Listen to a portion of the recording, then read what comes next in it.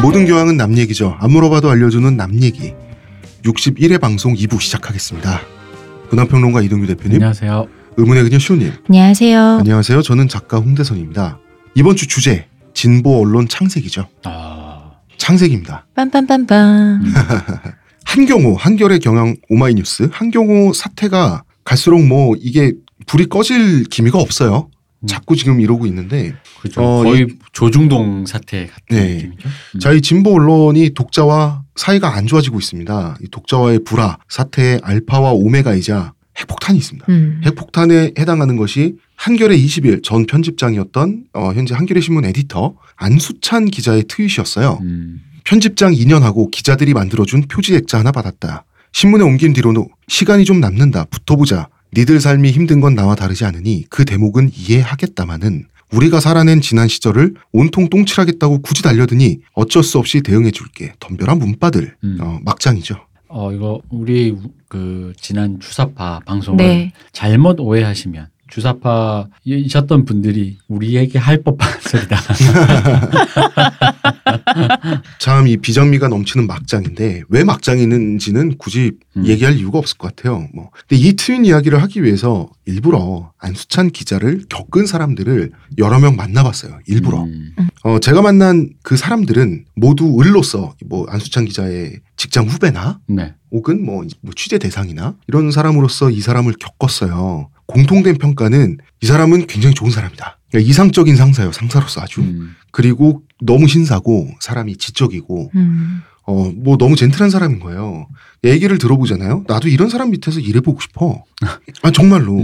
근데 왜 굳이 사람들을 만나서 이 사람에 대한 증언을 들었냐 하면 만약에 안수찬이 원래 그렇고 그런 사람이잖아요. 네. 그리고 SNS로 이 사람 옹호한 동료 기자들도 있잖아. 이 사람들에 대해서도 끼리끼리 모인다는 세상의 법칙을 적용하잖아. 그럼 우리가 깊게 들어갈 이유가 굉장히 적어져요. 그죠. 우리가 굳이 다룰 필요도 없어지고 그냥 우리가 몰랐었네. 원래 이런 사람들이 유유상종하는데 거기에 아주 모여 있었네. 이제 너희들이야 이렇게 생각하면 되지 뭐. 그렇게 생각하면 돼. 그러니까 개인의 인간성 문제가 되는 거예요. 이 사람 쓰레기구만 하고 넘어가면 그만인데 그런데 안수찬은 실제로 평가가 인격에 대한 평가가 매우 높은 사람이에요. 트윗의 저열함과는 전혀 동떨어진 인물이란 말이에요. 그리고 그 증거가 바로 사과 트윗이죠. 사과 트윗의 내용을 한번 읽어보면 죄송합니다. 술 마시고 하찮고 보잘것없는 밑바닥을 드러냈습니다. 문제가 된 글은 지웠습니다. 한겨레에는 저보다 훌륭한 기자들이 많습니다. 저는 자숙하겠습니다. 부디 노여움을 거둬주십시오. 거듭 깊이 사과드립니다. 이 정도 사과를 할 수 있는 사람은 솔직히 별로 없어요. 그렇죠. 그러니까 모든 책임은 자신의 품성에 있다는 사과를 했는데 이게 역설적으로 품성이 있는 사람만 가능하거든요. 이런 말을 하는 게. 한편으로는 페북에서 이런 사과 트윗을 하는 와중에 페북에서는 문바들 솎아내는 친구들끼리만 보는 그런 기능이 기능으로 있는 페북의 세상 감사한다 이런 뒤로 호박씨 같다 이런 얘기도 있어요. 있는데 이 사과 내용만 가지고 보면 굉장히 품위 있는 사과인 건 사실이잖아. 둘 중에 또 뭐가 먼저인지 모른다 이런 얘기도 있고요. 그래서 제 생각에는 아이러니하게도 안수찬 개인의 문제가 아니라 생각을 할 수밖에 없었어요. 안수찬의 품위 있는 사과와는 반대로 문제가 된 저 트윗은 진보언론 구성원들이 집단적으로 공유하는 멘탈리티를 드러냈다고 보는 편이 합리적이지 않나. 일종의 리처드 돈키스가 말한 밈 같은 거죠. 실제로 독자와의 불화에 대처를 하고 있는 진보언론의 방식을 보면 콕 집어서 말할 수는 없지만 어떤 불편한 공통점이 느껴지는 게 사실이거든요. 그래서 무엇이 이 사람들의 사고관을 형성했나, 진보언론의 사고관은 무엇이고 이 사람들이 어떻게 동시대성을 잃었는지 이게 이번 주 이야기의 주제입니다. 자, 대표님, 동시대성이란 건 뭐죠? 그냥 이제 사회 문화 모든 면에서 그냥 현재 지금 이 시대에 사람들이 공유하고 있는 그 방향성 같은 걸 얘기할 수 있겠죠. 여기서 이제 비극적인 건 뭐냐면 이제 세상은 변하잖아요. 네. 사회적으로든 문화적으로든 변하고, 근데 인간은 늙고 인간이 늙으면서 어느 순간 그 변화의 속도를 못 따라간다는 데에 비극이 있기 때문에 동시대성이라는 단어가 호출이 되는 거죠. 컨템포러리하다 그러죠. 그렇죠. 가깝고 사소한 예로는 얼마 전에 홍 작가님이 그때 왜 아버님이 핸드폰, 스마트폰 사다 드린다 했더니 난 여기까지다라고 말씀하신 것처럼, 그러니까 그게 그분들에게는 조금 난 이 정도만 해도 되는데라는 것도 있고, 시대가 변하는 거에서 그것이 자기도 모르게 혹은 선택해서든 인간은 늙기 때문에 뒤처질 수밖에 없어요. 내가 유지하려고 했던 동시대성은 나는 거기까지다. 근데 심지어는 그게 참 문제가 뭐냐면 동시대성이라는 게 어떤 구체적으로 왜 예를 들어 학기 초마다 제시하는 무슨 수업 목표, 수업 과제 이런 게 아니란 말이에요. 문항으로 딱 해서 제시되는 것도 아니고. 그러니까 어떤 사람에게는 이게 변했는지를 몰라요. 그리고 그게 눈앞에 드러나지 않는 한 이게 뭐가 변했고 어떤 건지 몰라요. 그러니까 눈에 띄는 것도 있어요. 뭐 패션이라든가 문화적인 것도 있지만 그렇지 않은 것, 뭔가 정신이나 사회 쪽으로 더 깊숙이 있는 것들이 서서히 변해가는데 전혀 깨닫지 못하가 근데 문제는 이게 되게 슬픈 게 모르죠. 깨닫게 되는 순간 이게 그럼 나도 그럼 뭐 예를 들어 패션 바꾸듯이 저렇게 하면 되겠네가 아니라 이게 거대한 벽으로 작용하거든요. 넘을 수 없는 거의 무슨 저기 그 비무장지대 뭐 휴전선 같은 그런 기분으로 이게 약간 이렇게 이걸 못 건너겠는데라는 느낌으로 인간에게 다가온단 말이죠. 그런 식으로 해서 왕왕 사람들이 동시대성을 잃어버리고 어느 순간 눈을 딱 떴더니 나는 시대에 뒤처진 사람이 되는. 근데 그거를 사람이 알기는 쉽지가 않죠. 왜 그러냐면 개인이 그러는 게 아니라 그 개인이 속한 집단과 사회가 같이 그렇게 돼버리거든요. 우리 산업화 세대나 386이나 뭐 유신 얘기 하면서 했지만 그분들이 개개인이 아마 동시대성의 촉을 세우면서 좀 이랬네 하면 좀 덜 그랬을 거야. 어느 순간 사람이 박제가 되는 거지. 근데 세대가 혹은 그 사회가 혹은 그 사람들끼리의 동료들끼리의 그룹이 그렇게 함께 그냥 이렇게 싹 가는 거죠. 동시대성을 잃었는데 잃은 줄 모를 때 꼰대가 되는 거고. 그렇죠. 세대 안에 갇혀버리는 거지. 자, 여기까지 얘기하고요. 광고 듣고 오겠습니다.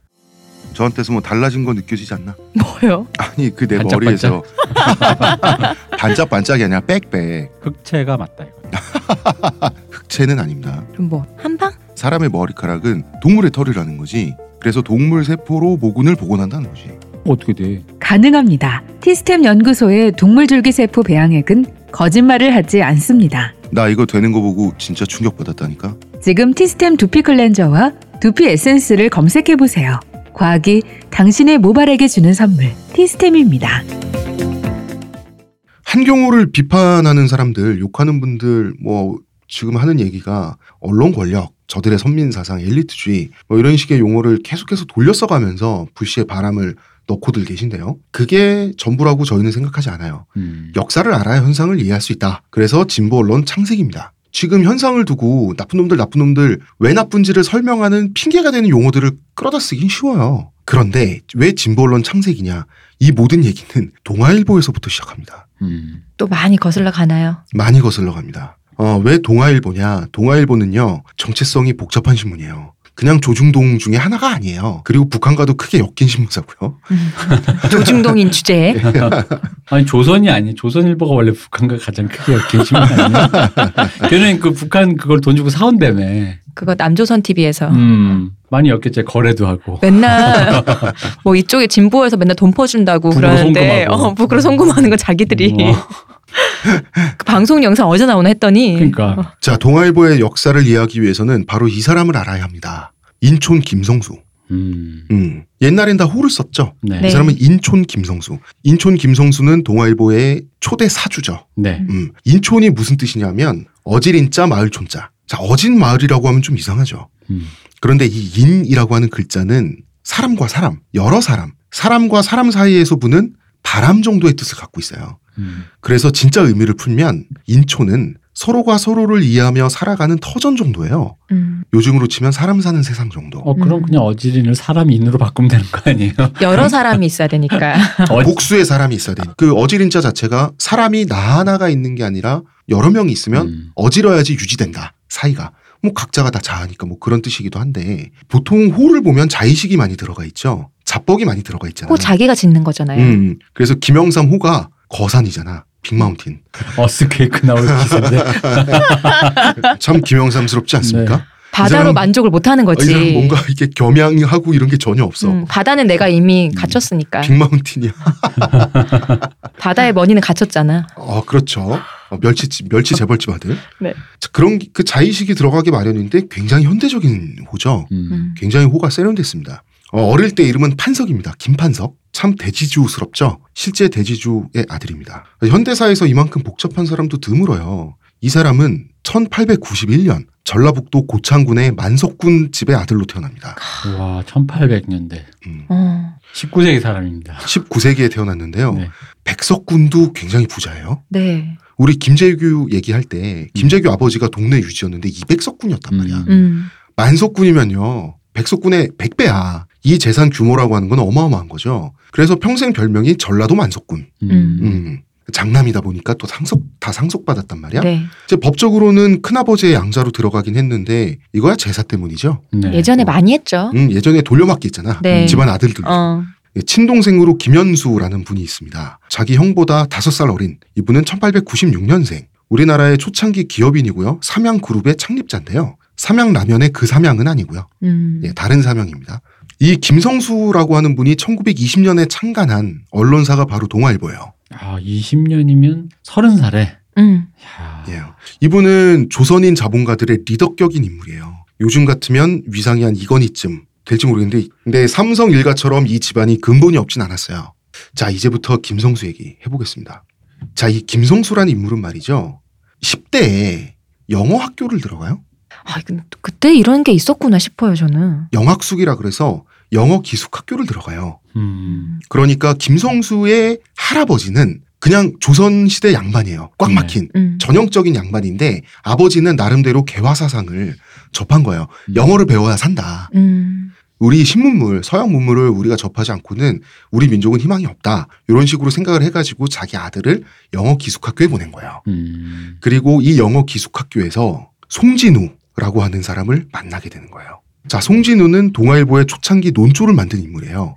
원래 이 두 사람이 10대 때 16, 17대 친구로 만난 거라고. 영학숙에서. 자, 송진우는 말이죠. 이때는 이 사람들 나이가 많아요. 19세기에 태어난 사람들이기 때문에 이 사람들 청소년 시기에 아직 국권이 일본에 넘어가기 전이에요. 네. 그래서 나라는 기울어 가고 있고 양반집 자제들 중에 서구 문물에 대해서 좀 시야가 있는 아버지들을 만난 사람들이 영학숙에서 만나는 거예요. 근데 이 송진우라는 소녀는 서당 출신이죠. 예전엔 다 서당 먼저 갔겠죠. 이때는 뭐 서당을 먼저 가게 됐는데 송진우라는 소녀는 서당을 그냥 다닌 게 아닙니다. 송진우는요. 불과 6살 때 기사면이라는 스승으로부터 성리학을 배우기 시작하는데요. 기사면이 당시 조선의 성리학의 대가였습니다. 조선 말기에? 예. 이 기사면에게 송진우는 신동으로 찍혀요. 찍혀. 너다. 이 신동 새끼. 이제부터 성리학의 감옥에 너를. 6살 때부터 성리학을 배우면서 재능도 많이 드러냈고요. 성리학자가 되겠다고 다짐을 하게 돼요. 우리 진우 소녀는. 근데 정작 송진우의 아버지는 개화파 지식인이었어요. 그러니까 성리학 배워서 맨날 한시나 짓는단 말이야, 아들이. 이 아들한테 영어를 배우라고 그러는데 이게 송진우한테는 테러였어요. 자기는 절대 영어 안 배운다 그랬어요.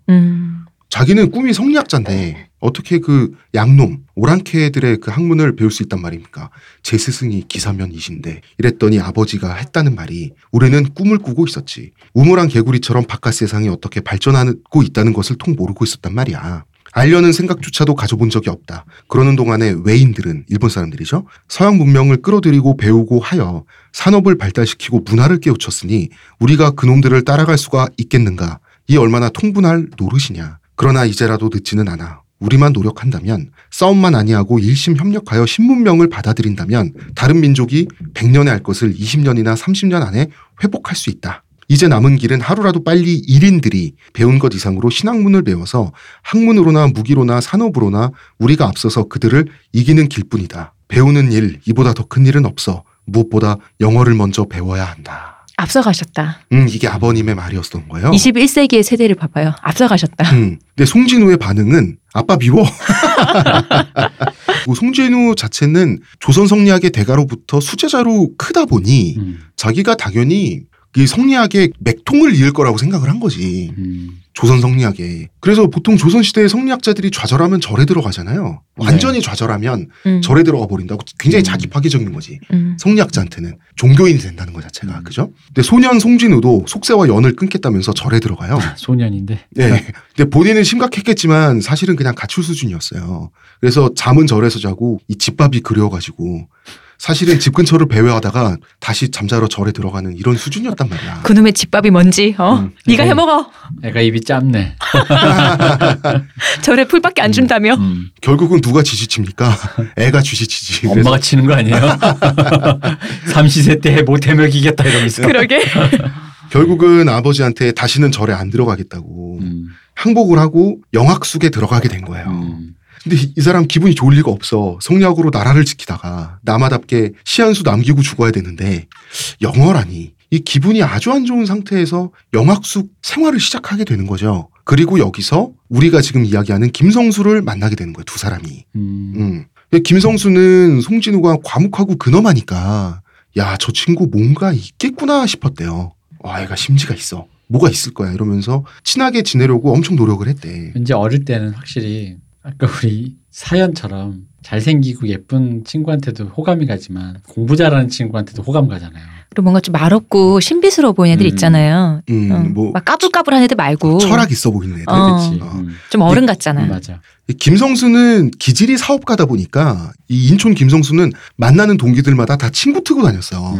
성격이 워낙 사교적이었는데. 그리고 돈도 많은데 주변에 친구 많았겠지. 아이고. 이분이 그럼 돈도 많고 그래가지고 이렇게 뭔가 결핍이 없는 사연에 말한 그런 구김살 없는. 구김살 없는 사람이에요. 김성수가. 송진우는 김성수를 계속 거절해요. 근데 있는 집 자식들이다 보니까 친구가 되는 과정도 참 지나치게 근본이 있어. 그냥 친구가 자연스럽게 되는 게 아니라 허교라고 해서 교우관계, 교제를 허락함. 그래서 허교를 누가 먼저 신청을 하면 자네 막 이러면서 10대 소년들이 허교를 받아들여주면 그때부터 통교한다 그래서 친구가 되는 거야. 우리는 보통 애인의 부모님을 만나러 갔을 때 교제를 허락해 주십시오 뭐 이런 거 외에는 교제 허락을 받본 적이 없는데 어쨌든 본인들이 하고 있어요. 네. 그래서 김성수는 옛날은 옛날이다. 답답하니까 송진우한테 대체 언제 허교를 해줄 것인가 이런 식으로 이제 물었대요. 그런 거구만. 그런데 송진우가 한학을 배웠잖아. 허교가 아니라 심교. 심교는 마음으로 교류하는 상태죠. 따지고 보면 허교가 아니라 심교가 되어야 교우지. 심교가 이루어지면 이미 교우이니 그때가 되면 구태여 허교를 하고 말고 할 게 무언가. 이런 식으로 근엄하게 받아친 거예요. 애들이. 근데 이 배경이 영어학교야 지금. 내 말이야.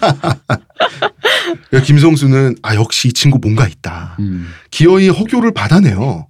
받아내서 정작 사귄 거지. 이제 이 친구의 세계관 안에 통교를 하였죠. 내가 들어가게 됐어. 근데 나중에 김성수가 회고를 합니다.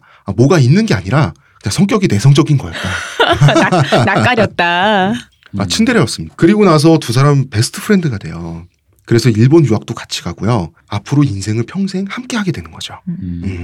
근데 이제 영학숙이라는 게 송진우 아버지처럼 서양을 배워야 산다고 믿는 사람들의 아들들이 오게 마련이니까 이 사람들의 배경 자체가 아무래도 아버지들의 영향을 받잖아요. 김성수도 그렇고 송진우도 그렇고 우리 민족의 실력 배양만이 살 길이다. 이런 민족 자강론자가 돼요.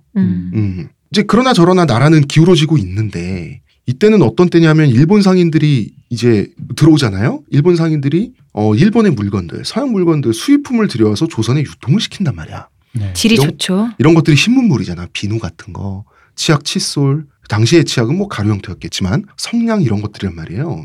그냥 얼마나 편했겠어요. 이런 신문물에 훅 가버립니다. 김성수는 그럴 수 있죠. 젊은이가. 그래서 맨날 구경하고 다니고 수집하고 다니고 정신이 없었어요. 그래서 신문물이 가장 많이 쌓인 곳이 한양이잖아. 그래서 경성? 한양에 가가지고 뭐 일제 때 경성이고 이때까지는 한양이죠. 한성에 가가지고 신문물 구경한다고 싸돌아 다니다가 화투 놓치고 그러다가 워낙 있는 집 자식이니까 사치를 좀 했겠죠.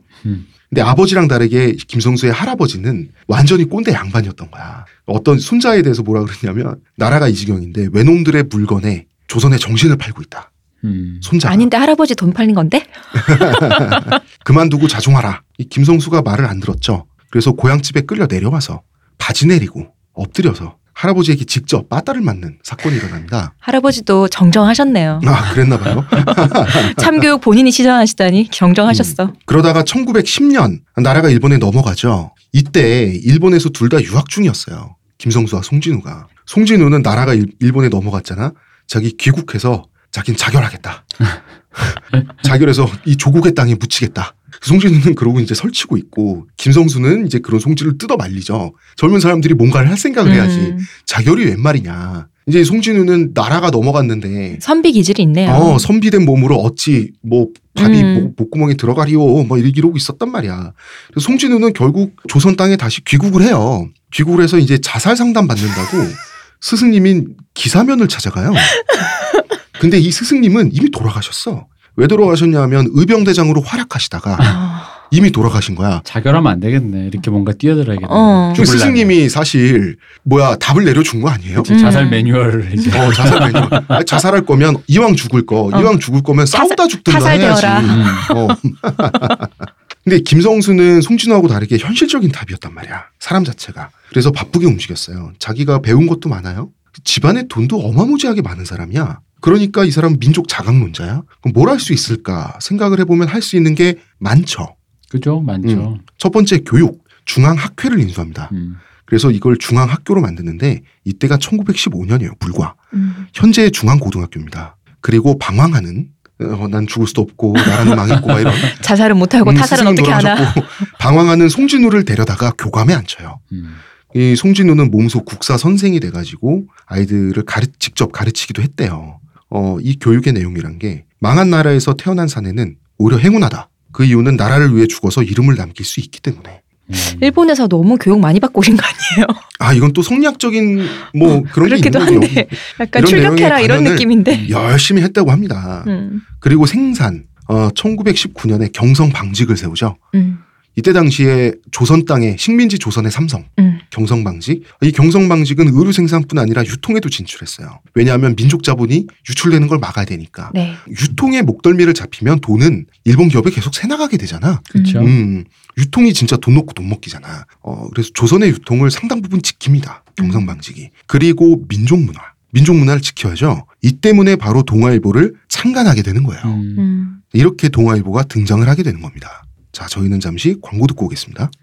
하루의 건강을 위해 아로니아 농축액을 물에 섞어 마시는 것도 귀찮다고. 그런 당신을 위한 평산네이처의 새로운 야심작 하루니아. 하루에 한 포 알약으로 섭취하는 아로니아 농축액입니다. 이제 건강과 함께 간편함도 챙기세요. 국내 최대 함량, 최다 판매를 자랑하는 평산네이처가 만들었습니다.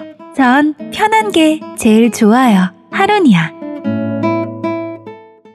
동아일보가 1920년에 창간이 되는데요. 창간 모토가 굉장히 멋집니다.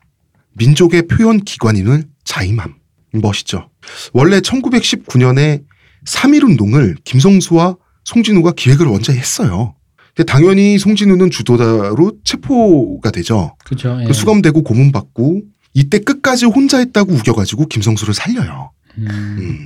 이분이 3.1만세 했던 민족대표 48인에 포함되죠. 포함되는 분이죠. 이 송진우 이분께서. 이분은 굉장히 투철한 독립운동가셨습니다. 네.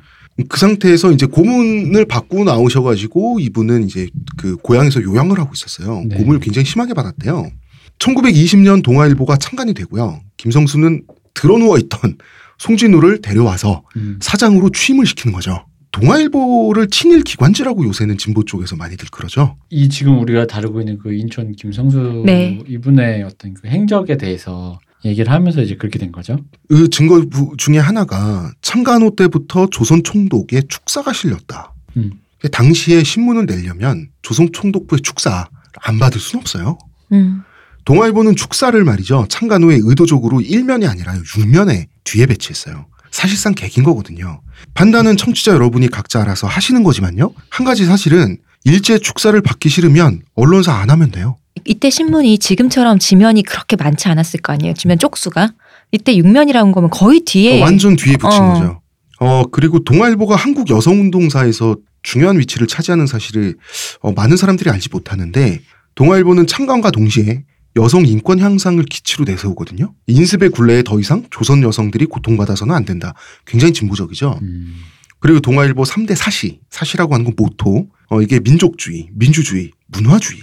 당시에 민족주의라고 하는 것은 당연히 일제에 개기는 거고요. 네. 민주주의는 우리가 유신 특집하면서 다이쇼 데모크라시가 어떻게 망했는지 얘기했었죠. 네. 이것도 그냥 들이받는 거예요. 문화주의. 이건 민족 문화를 지키겠다는 거죠. 그다음에 이제 동아일보는 현실주의자인 김성수는 유연하단 말이에요. 송진우는 사람이 되게 꼿꼿하지. 이 사람 기본적인 사기관의 베이스가 성리학이야.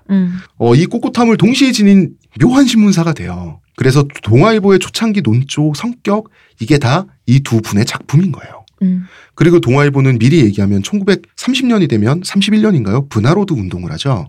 다 함께 배우고 가르치자. 한글 보급 운동을 하게 되는 겁니다. 분화로드가 러시아어로 민중 속으로. 민중 속으로. 네. 그렇습니다. 그래서 민중이 민중을 가리키고 서로 계몽하고 서로 일어나겠다. 자, 계몽이라는 단어 나왔습니다. 동아일보는 일제시대에 계몽을 민족을 계몽하겠다고 나왔어요. 그때 뭐 신문 선생님도 이렇게 포섭하고 그랬었죠. 자, 계몽이란 단어 밑줄 쫙. 여기 이제 동아일보 역대 편집자지 그 이광수도 네. 있잖아요. 그분이 이제 그 했던 지령이라고 해야 될까? 주의사항 중에 뭐 그런 게 있대요. 이 분화로드 운동을 하면서 뭐가 있냐면은 글과 셈 말고는 운동에 아무것도 썩지 마라. 그리고 지방에서 하면 당국의 허가를 받은 후에 해라.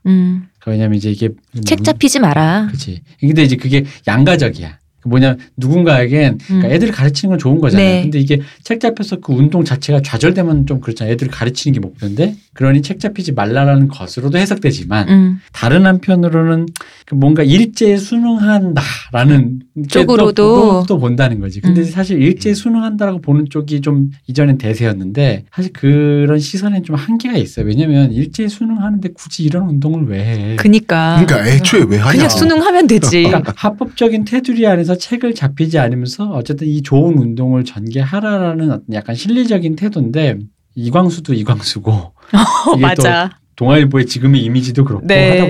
하다 보니 그렇게 된 거죠. 이게 좀 이미지가 일본군 이렇게 설설 키면서 친일로 근데 사실 이미지가. 그럴 거면 분화로드 운동을 왜 합니까? 그렇죠. 그냥 친일 사설 써가지고 굳이 운동을 왜 해? 왜 해? 그래서 이제 동아는 친일지고 인촌 김성수는 친일파다. 라고 하기는 조금 애매한 것이 김성수와 송진우는 한 몸이에요. 어머.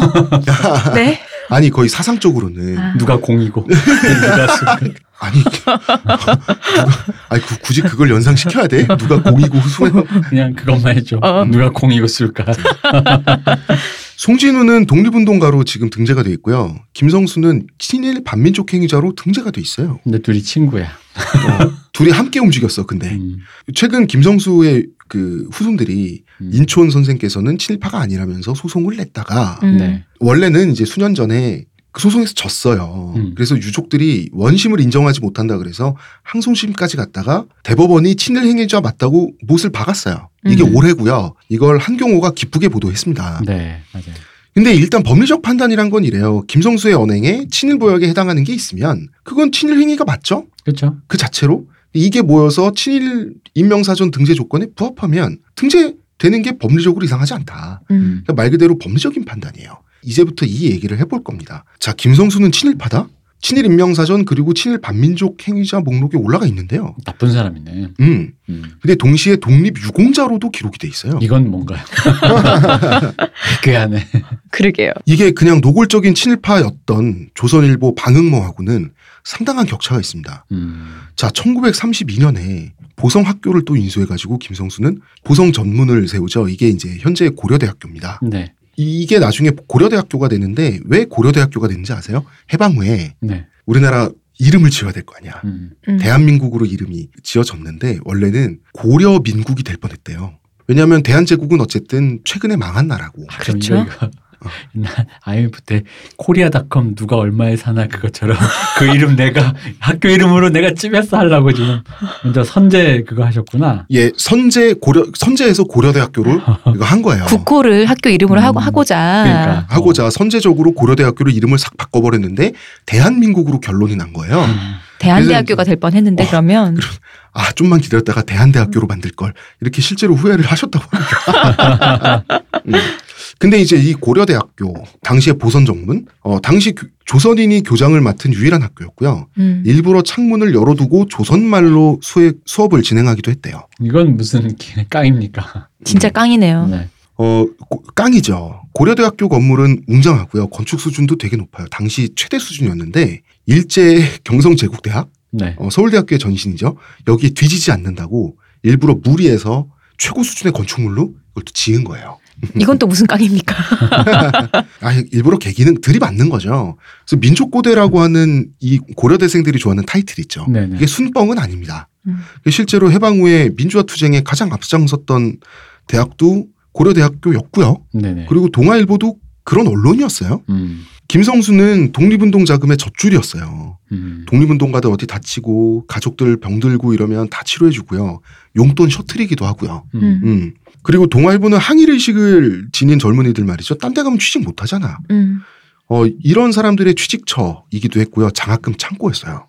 한마디로 김성수는 누구냐? 민족운동의 스폰서였다. 만석군이라는 것은 화수분이군요. 화수분이에요. 왜냐하면 변은 매년 추수합니다. 매년입니다. 전라도 고창. 그렇네. 어느 정도 이제 의식이 있는 뭐 의식일 수도 있고 나름의 염치일 수도 있지만 식민지 조선의 자본가들 있죠. 네. 이 자본가들은 김성수가 하는 대로 따라간 경향이 있어요. 이 사람들이 조선 자본가의 리더격인 인물이다 보니까 그리고 굉장히 광범위하게 존경을 받았다고. 그러면은 이 사람 친일파 아닌 거 아니냐는 거지. 이게 재밌는 게 김성수가 와세다 대학 나왔잖아요. 그쵸. 그 와세다 대학이 나중에 이제 와세다 대학 그 근대까지 보면은 네. 와세다 대학 재밌는 게 문과 사회학 쪽이 굉장히 이렇게 강한 대학이라고 그래요. 당시에 빨갱이 양성수 아니었나요? 그죠. 그러니까 빨갱이라기보단 그러니까 사회운동 사상의 그런 거죠. 그러니까 어느 정도였냐면 나중에 이제 그 70년대 네. 학생운동 막 심할 때 그때는 학교에 보통 우리나라로 치면 운동권은 그래도 PD와 NL이 갈려줘도 어쨌든 좌파라는 인식이 있잖아요. 네. 거기는 그 우리 메이지 유신 때 했던 기타 이키를 추종하는 극우부터 극저까지 동아리가 다 있었대. 그 정도로 사상에 거의 그 뭐랄까 그걸 뭐라 그래 그냥 용광로. 용광로. 그래서 그 수많은 집은 뭐 아나키스트도 있고 뭐 무슨 진짜 극좌 극우 뭐 해서 그런 거에 영향을 좀 해서 실제로 고려대도 거기에 좀 이 당시에 이제 이분이 할 때도 그런 거에 좀 강하게 약간 그러니까 왜 사회운동이라든가 사회 인문 그런 식의 네. 그런 학문 쪽으로 좀 더 두는 그런 경향을 두었고 실제로 뭐 그게 지금 내가 알기로 자매결연? 네. 돼 있는 걸로 알고 있는데 네. 그렇다 그러더라고요. 그래서 약간 이 김성수의 대학교 그 어떤 경험이 네. 고려대학교를 설립하고 그 이후에 이 사람이 약간 뭔가 사회운동, 뭐 사회과학 그런 네. 인문학 이런 쪽에 굉장히 치중했던 것도 그런 영향이 아니겠느냐 이런 얘기가 있더라고요. 나 이런 생각도 들어. 만석군이잖아요. 네. 당시 일본과 조선의 그 물가 비교, 네. 뭐 같은 상품, 같은 인력, 이게 2대1이었다 그러죠. 물가 차이, 그 임금 차이. 그러면은 조선에서 만석군집 아들이면 일본에서 5천석군집 아들이에요. 일본에 그 정도 규모의 그건 없습니다. 얼마나 부자였을지.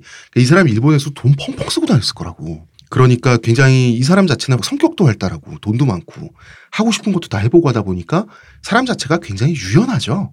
김성수는. 근데 이제 김성수 친일파냐 아니냐 보면은 독립운동가가 아니죠, 이 사람은. 근데 독립유공자예요. 투사는 아닌데 공이 있다는 얘기예요. 동시에 친일파야. 친일인명사전에 등재가 돼 있죠. 있어. 네. 자, 1937년부터 우리가 지난 시간에 얘기했었던 중일전쟁. 일본이 중일전쟁을 일으킨단 말입니다. 네. 이때부터 일본이란 나라가 점점 미쳐 돌아가기 시작하죠. 전시체제가 되면서 막장이 되는 거예요, 일본이. 그러면 눈치를 안 볼 수가 없죠. 그래서 김성수도 그렇고 동아일보도 그렇고 친일 선전문을 좀 이렇게 게재하기도 하고요. 네. 김성수도 말하자면 군납 헌금이라 그래서 기업가들이 이제 그 조국을 위해 싸워주세요 하고 뭐 군에 이제 헌금하는 거 있잖아. 네. 그런 걸 했단 말이에요. 그거는 어쩔 수 없는 요구에 최소한 따른 거긴 해요. 그런데 이 자료, 이 횟수를 종합해 보면 친일 인명사전 등재 조건에 부합해.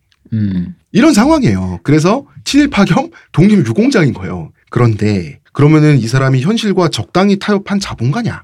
나름의 의식은 있었지만 그게 전부였고 재산은 결국 잃기 싫었던 그 정도 사람이냐. 그렇게 적당히 비겁했고 적당히 의식이 있었다고 퉁치고 넘어가기엔 이 사람 맥락이 좀 다르지 않아요? 이게 타협했다, 굴복했다라고 볼 수도 있지만 그거는 너무 평면으로 본 거잖아. 그러니까 왼쪽에는 독립투쟁이 있고 오른쪽에는 친일이 있는데 그 선에서 어느 정도냐로 이렇게 일차원적으로 따질 수 있는 건 아니라고 봐요. 따지고 보면 민족 자본을 지키기 위한, 그래 민족 자본을 지키려면 민족적 역할을 위한 불가피하고도 당연한 선택을 민족 자본관 할 수도 있다는 차원에서 보면 그럴 수 있는 거 아니냐는 거죠. 근데 이 당시에 동아일보를 운영하는 이득이라는 게 네. 그런 기준으로 한번 생각해 볼 필요가 있는 것 같아요. 그러니까 이 사람 만석군이잖아요. 네. 그러니까 돈이 많단 말이에요. 그러니까 이 사람에게 동아일보, 이 당시에 이 사람이 쥔 동아일보라는 게 지금의 동아일보라는 어떤 재벌 언론사, 그러니까 그게 주수입원인 네. 지금의 동아일보 네네. 내가 사장이 기업이니까 주수입원이죠. 이거랑 느낌이 좀 달랐겠지 않았겠느냐라는 거죠. 무슨 얘기냐면 만약에 이 사람이 친일을 하겠다라고 마음을 먹었으면 적극적으로 하면 되고 또 근데 또 재밌는 건 그거지. 독립운동 하겠다 그러면 동아일보를 때려치면 돼요. 그러니까 이게 되게 미묘하다고 난 생각되는 거예요. 과연 이 사람에게 동아일보는 어떤 존재였던 걸까? 예를 들어 아주 유리하게 순순하게 독립운동만 하고 싶으면 그 동아일보 해놓으니까 자꾸 뭐 하라 그러잖아. 그럼 이거 사실 안 하면 그만이잖아. 근데 동아일보를 왜 그러면 했을까? 뭐 민족의 표현 기관이 하나 있어야 된다. 뭐 이런 거였어요. 그러니까 제가 그래서 그런 거예요. 왜냐면 그러면 그렇다 해서 겨우 친일하려고 한 거냐라고 하기에는 아까 얘기했지만 동아일보가 이 사람이 주수입원은 아니었다는 거지. 그렇죠. 그러니까 여기에 목매달 필요는 없는 거예요.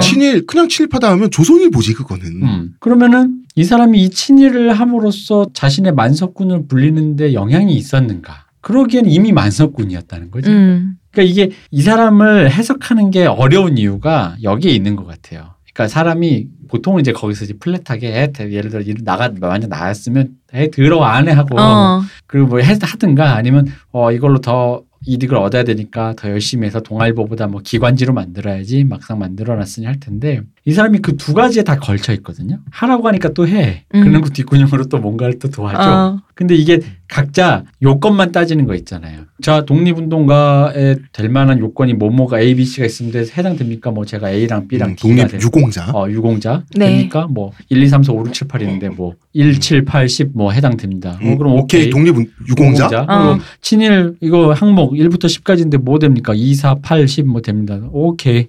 또 친일? 친일.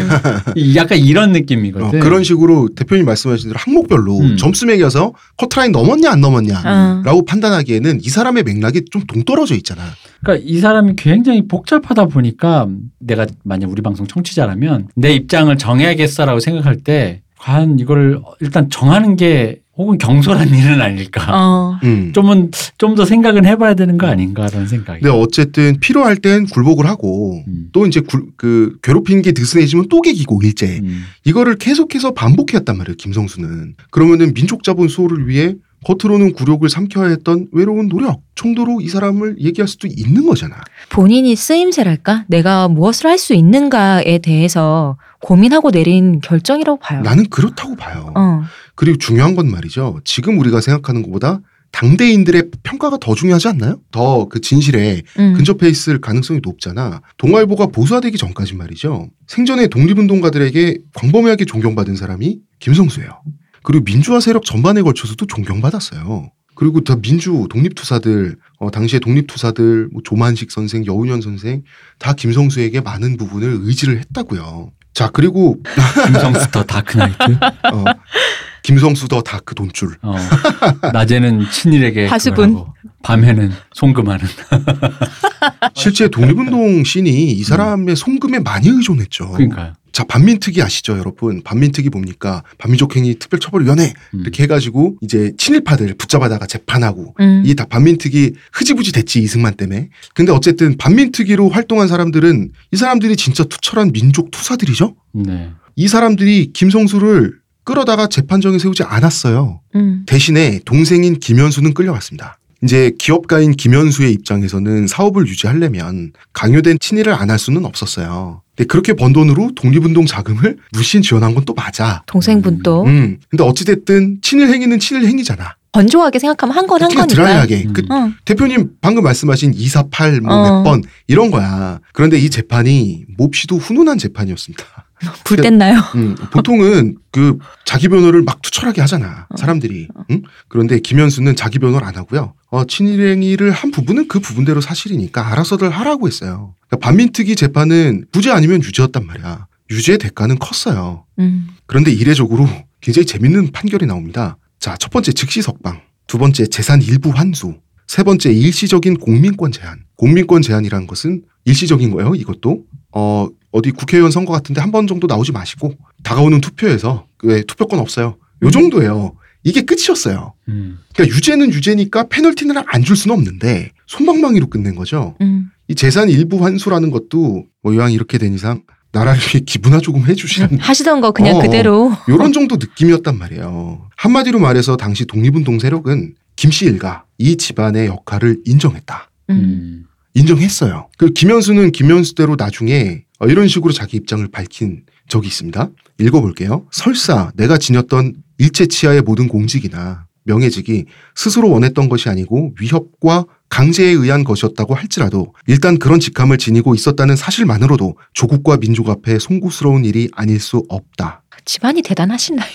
이 사가 굉장히 좋지 않나요? 뭐 더 이상 뭐라고 이걸 할 거야. 근데 이 자기 반성마저도 친일파의 위선이라 라고 말할 사람들이 있겠죠? 네. 판단은 각자의 몫인데 저는 이 이상의 사과는 없다고 봐요. 뭐 친일파 주제에 말은 잘하네. 그럴 수도 있죠. 대표님 이상할 수 있나요? 이게 사실 저도 저희 전홍 작가가 굉장히 유려한 사업가가 아니다 보니 그러니까 쉽게 이해는 사실 안 돼요. 근데 이제 사업가 친구들을 생각해 보면 이 멘탈리티가 어느 정도 이해가 안 가는 건 또 아니에요.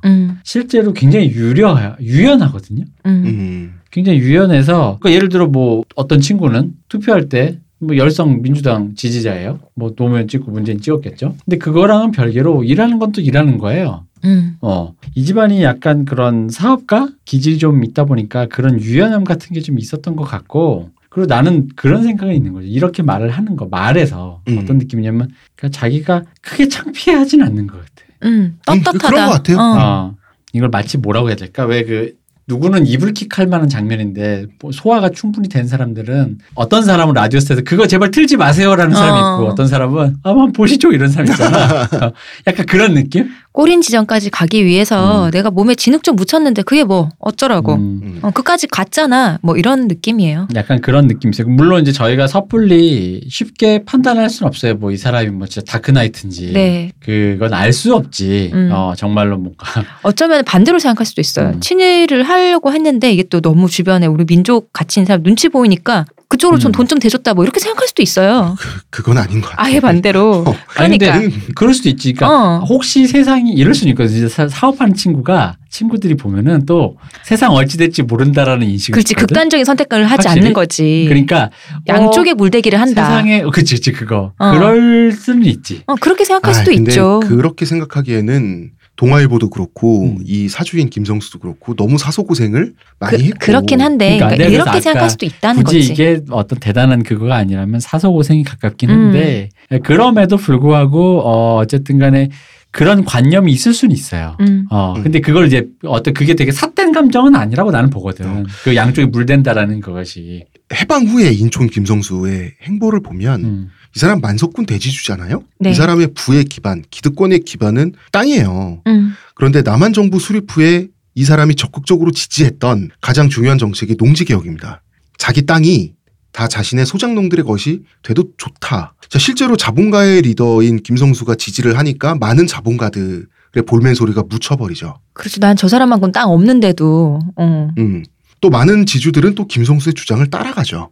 이 사람을 타락한 자본가라고 하는 것은 뭐 어느 정도는 적당히 현실과 타협하고 이런 식으로 말할 수 있겠지만 이 사람의 뿌리 자체를 타락했다라고 말하는 것은 나는 이건 인간에 대한 예의는 아닌 것 같아요. 그러니까 내가 아까 양쪽에 물댈 수 있다라고 하는 게 그런 의미예요. 왜냐하면 자본가란 말 자체도 굉장히 오염된 말인데 그렇잖아. 되게 사악한 뭔가 주는 이미지가 있잖아요. 인민의 그걸 쥐어짠 자본가라는 수탈. 말 자체가 좀 이렇게 가치 판단이 들어가 있죠. 근데 거기다 타락한이라는까지 썼잖아요. 그러니까 나는 그냥 그런 가치 판단이 제거된 아까 사업가 자본가의 느낌이 있다는 거죠. 그래서 그런 의미의 양쪽에 물댔다라는 의미가 지금 홍 작가님이 여태까지 설명한 거와 나는 결국 다른 의미가 아니라고 본다는 거지. 그러니까 그냥 그의 합리적인 판단이었다고 봐요. 그러니까 이것도 할 만하고 저것도 할 만하면 그것도 할 만하고 여기서 내가 살 길은 뭔가도 판단해가면서 그 자기의 지분 또 뭐 자기가 좋아하는 사람 친분 있는 사람들의 또 어떤 그들이 또 원하는 바 그리고 또 나의 운신의 나와바리의 폭까지 여러저러 고려해서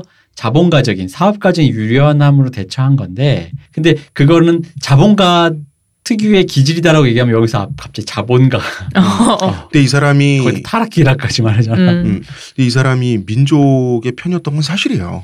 그거는 부정할 수가 없어요. 그러니까 내가 왜 이렇게까지 박하게 얘기하려면 만약에 이 사람이 민족의 편이 아니더라도 그 정도까지는 봐줄 수 있다라는 말이에요.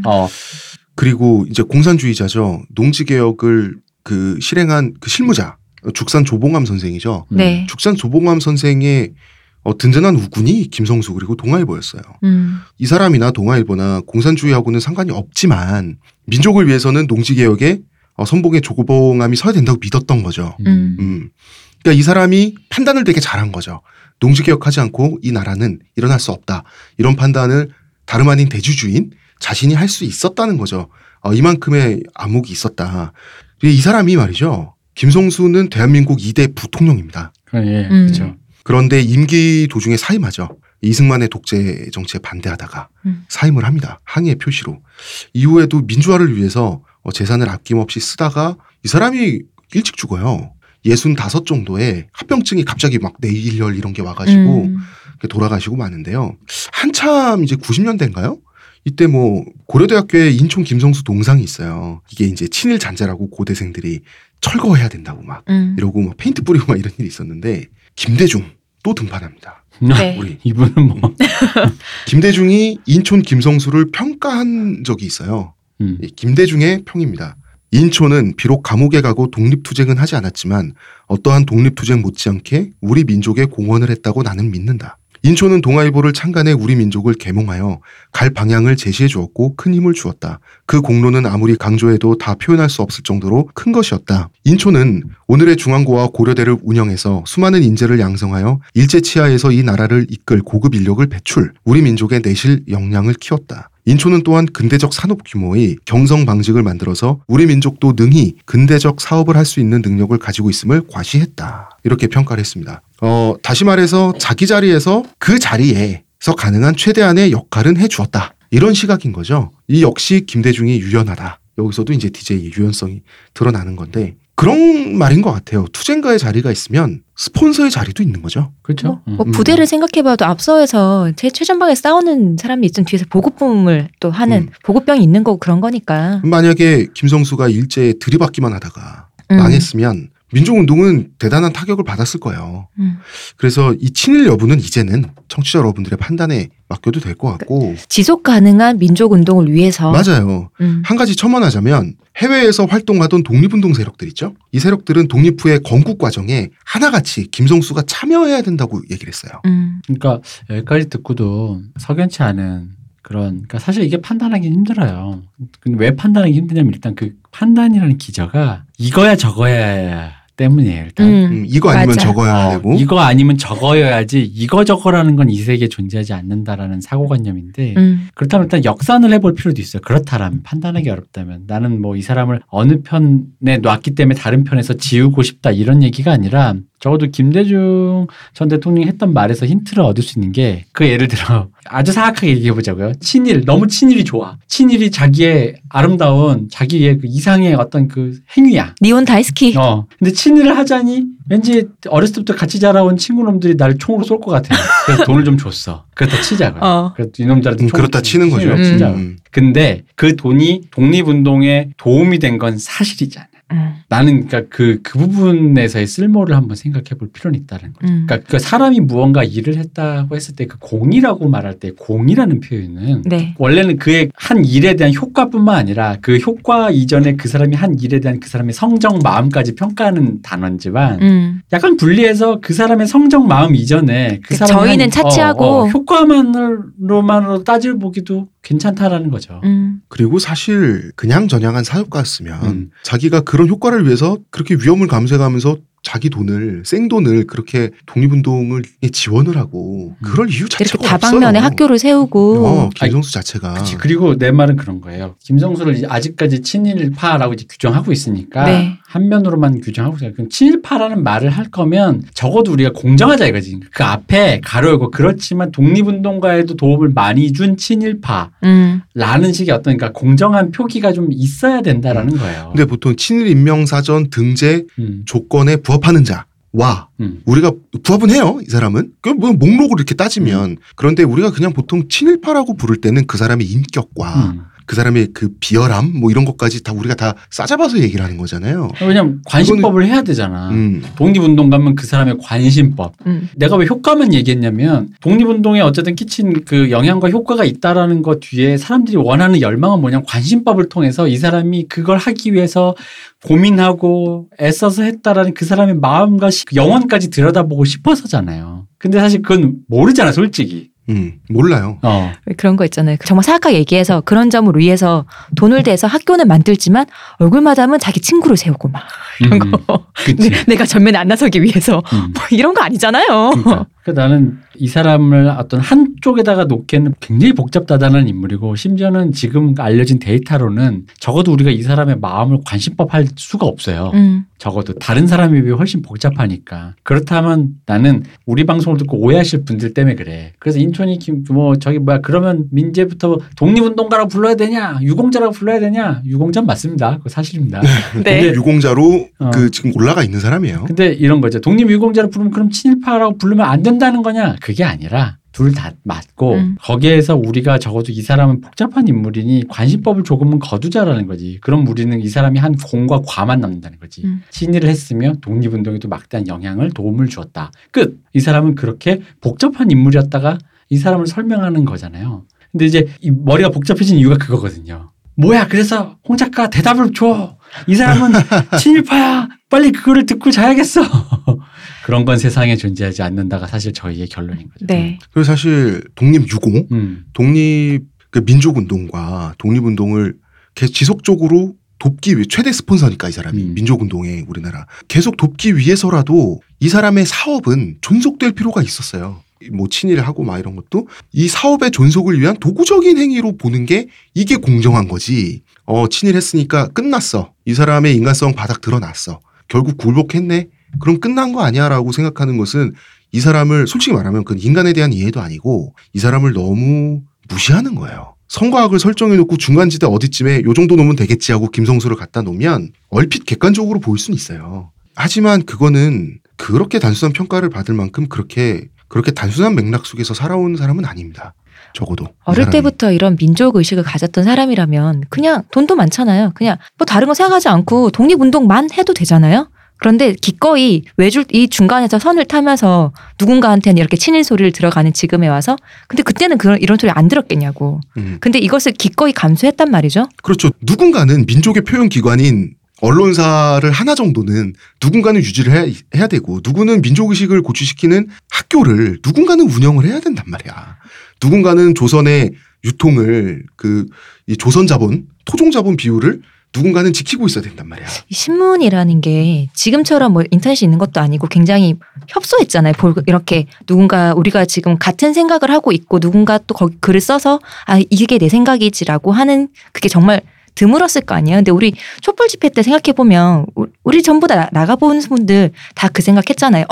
나랑 똑같은 생각하는 사람들이 이렇게 많구나. 그거에 대해서 우리가 지금 가고 있는 방향이 맞구나. 이거를 다시 한번 상기시켜 주잖아요. 근데 이때 동아일보는 그런 역할을 했을 거라고요. 이 역사를 지금 관점에서 보면은 판단하기가 좀 쉬워질 거라고 생각하지만 현장에서 그 시대를 사는 사람에게는 사실 미래를 모르니까 사실 우리도 그렇잖아. 우리도 어떤 골을 정해놓고 뭔가 한다라고 생각을 하지만 실제로는 그 순간순간의 어떤 자잘한 선택과 판단이 장기간에 걸쳐의 나를 만드는 거잖아요. 네. 그러니까 어떻게 보면 이 사람의 그 순간순간의 판단이 겹쳐져 있는 바로 그 모호한 지점이 그냥 그 자체로 이 사람을 설명하는 건데 이게 이제 지금 현대의 관점에서 이미 결판이 난 이거 하면 친일이고 이거 하면 그 결판이 난 관점으로 보자면 이런 류의 사람들이 해석이 안 되는 거죠. 그렇죠. 조선일보 방음호 같은 사람은 해석이 잘 되죠. 방씨 가문이야 뭐 그냥 이익 집단이고. 그러니까 단순한 사람들도 있지만 그런 사람도 있지만 이게 왜냐면은 그러니까 굳이 좋게 얘기해주자면 맞아요. 만약에 이 김성수 씨가 다크나이트라고 해보자고요. 근데 사실 다크나이트가 우리가 봤을 때 다크나이트는 거기에 배트맨이 배트맨의 심리 상태가 묘사가 되니까 우리는 다크나이트를 알잖아. 그러니까 다크나이트의 마음을 아니까. 그에게 이입하죠. 이입하지만 사실 우리는 지금 실제 역사에서는 사람의 마음은 모르잖아요. 결국 그 사람의 마음이라고 하는 것은 그 사람의 행동으로 유추할 수밖에 없는데 이 사람의 행동이 과연 그렇게 비겁하고 타락한 것이었는가? 그 정도까지 갈 필요가 있나요? 그렇게 말한다고 하는 것은 인간에 대한 이해가 굉장히 협소한 것일 수 있다. 이런 말씀 드리고 싶고. 왜냐하면 우리 방송에 등장했던 인물 중에 가장 논쟁적인 인물이 될 거예요. 그리고 맞아요. 뭐 엄밀히 얘기하면 저희가 뭐 그렇다. 너희들 이것도 몰랐지 하면서 우리가 뭐 탐사 특종이라고 해가지고 김성수 사실 다크나이트 뭐 이런 건 아니에요. 조선 고담으로 밝혀져. 그런 건 아니기 때문에 바로 그 부분의 저항감에 대해서 우리가 지금 벽장에서 박쥐 고스프레 발견돼. 그러니까 어쨌든 그 부분에 대해서 저항감에 대해서 우리가 지금 좀 얘기를 해보자는 거죠. 자, 김성수 인물 얘기는 여기까지 할까요? 네. 이제 3부에서는 사람이 아니라 드디어 동아일보라는 신문 자체의 이야기를 본격적으로 해보도록 하겠습니다. 자, 2부는 좀 빨리 여기서 매조지를 하고요. 문화평론가 이동규 대표님, 감사합니다. 의문의 그녀 시온님, 감사합니다. 감사합니다. 저는 작가 홍대선입니다.